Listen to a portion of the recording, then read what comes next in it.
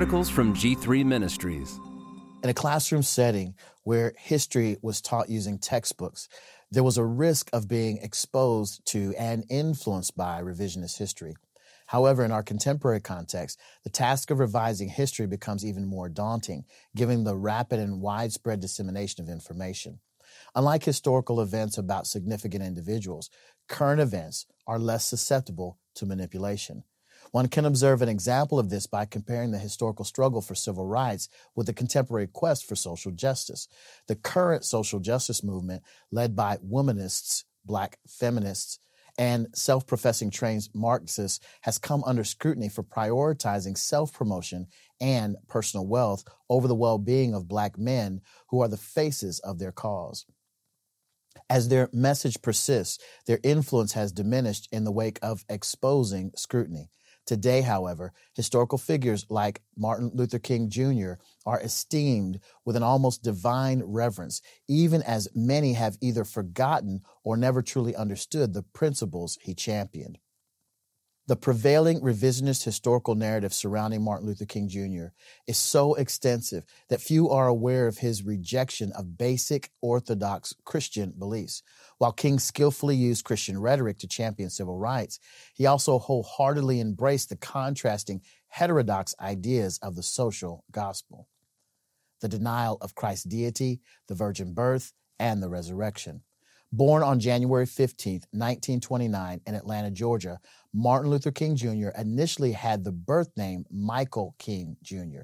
His parents, Michael and Alberta King, later decided to change both their names to Martin Luther after a trip in 1934, during which they had visited the sites of the reformers.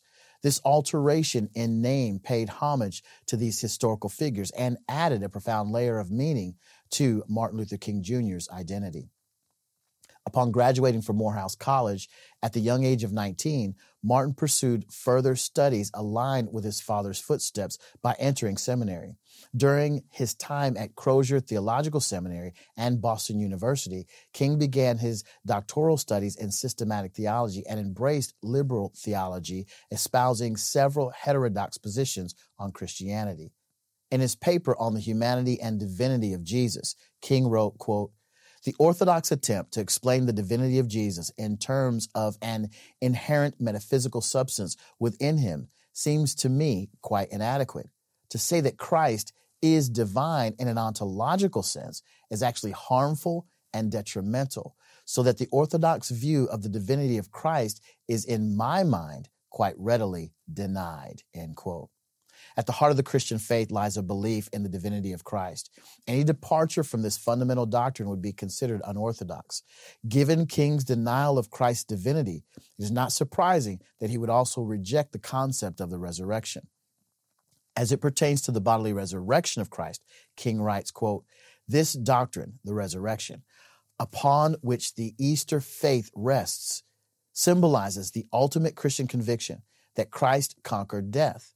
From a literary, historical, and philosophical point of view, this doctrine raises many questions. In fact, the external evidence for the authenticity of this doctrine is found wanting," end quote. King did not believe in the deity of Christ or in his resurrection from the dead. Furthermore, he also rejected the doctrines of the virgin birth, the second coming of Christ, and the existence of a literal hell. It is intriguing to consider how King perceived the counsel of the Apostle Paul when, in his letter to the church at Corinth, Paul imparts this admonition: "Now, if Christ is proclaimed to have been raised from the dead, how can some of you say that there is no resurrection of the dead? But if there is no resurrection of the dead, then not even Christ has been raised. And if Christ has not been raised, then our preaching is in vain, and your faith is in vain." 1 Corinthians 15, 12 through 14. Given King's departure from the Orthodox Christian faith, how did he come to assume the role of a preacher within the Black church? While it cannot be claimed that Martin Luther King Jr. pursued a career in the ministry for financial gain, it is worth noting that a number of his followers, like Jesse Jackson and Al Sharpton, utilized his legacy for personal benefit. Nonetheless, it is evident that King, a remarkable orator and advocate for the Black community, viewed the pulpit as a platform to advance his cause while rejecting the core tenets of Christianity. It is clear that Martin Luther King Jr., with his outright denial of Christ's divinity, cannot be considered a Christian. The more pertinent question to pose is, what were King's beliefs? Addressing this question necessitates an exploration of King's ideological foundation in pursuit of civil rights. The social gospel. Determining what Martin Luther King Jr. believed is not a difficult task. As an eloquent writer and speaker, he left behind a wealth of clues and evidence that shed light on his convictions. In a letter to his future wife, Coretta Scott King, Martin explained the gospel he intended to preach to the world when he wrote, quote, "Let us continue to hope, work, and pray that in the future we will live to see a warless world, a better distribution of wealth, and a brotherhood that transcends race or color. This is the gospel that I will preach to the world," end quote.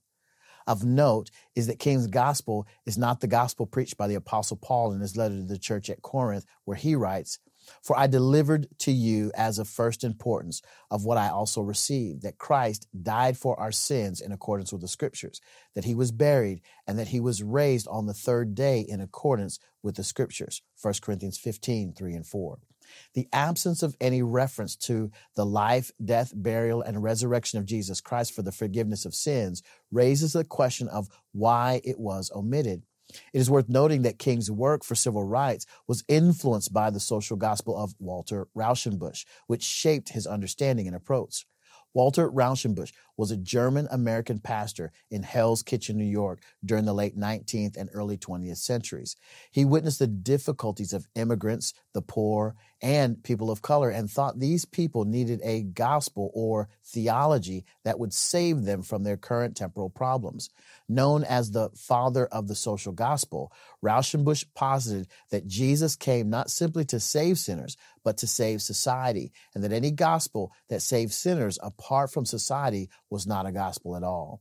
In his book, Christianity and Social Crisis, Rauschenbusch writes, quote, "In a few years, all our restless and angry hearts will be quiet in death, but those who come after us will live in the world which our sins have blighted, or which our love of right has redeemed," end quote. Rauschenbusch held the belief that his modifications to the gospel would leave a lasting imprint on society, and King was indeed enamored by this gospel, writing, quote, "I spent a great deal of time reading the works of the great social philosophers. I came early to Walter Rauschenbusch's Christianity and the Social Crisis, which left an indelible imprint on my thinking by giving me a theological basis for the social concern which had already grown up in me as a result of my early experiences," end quote.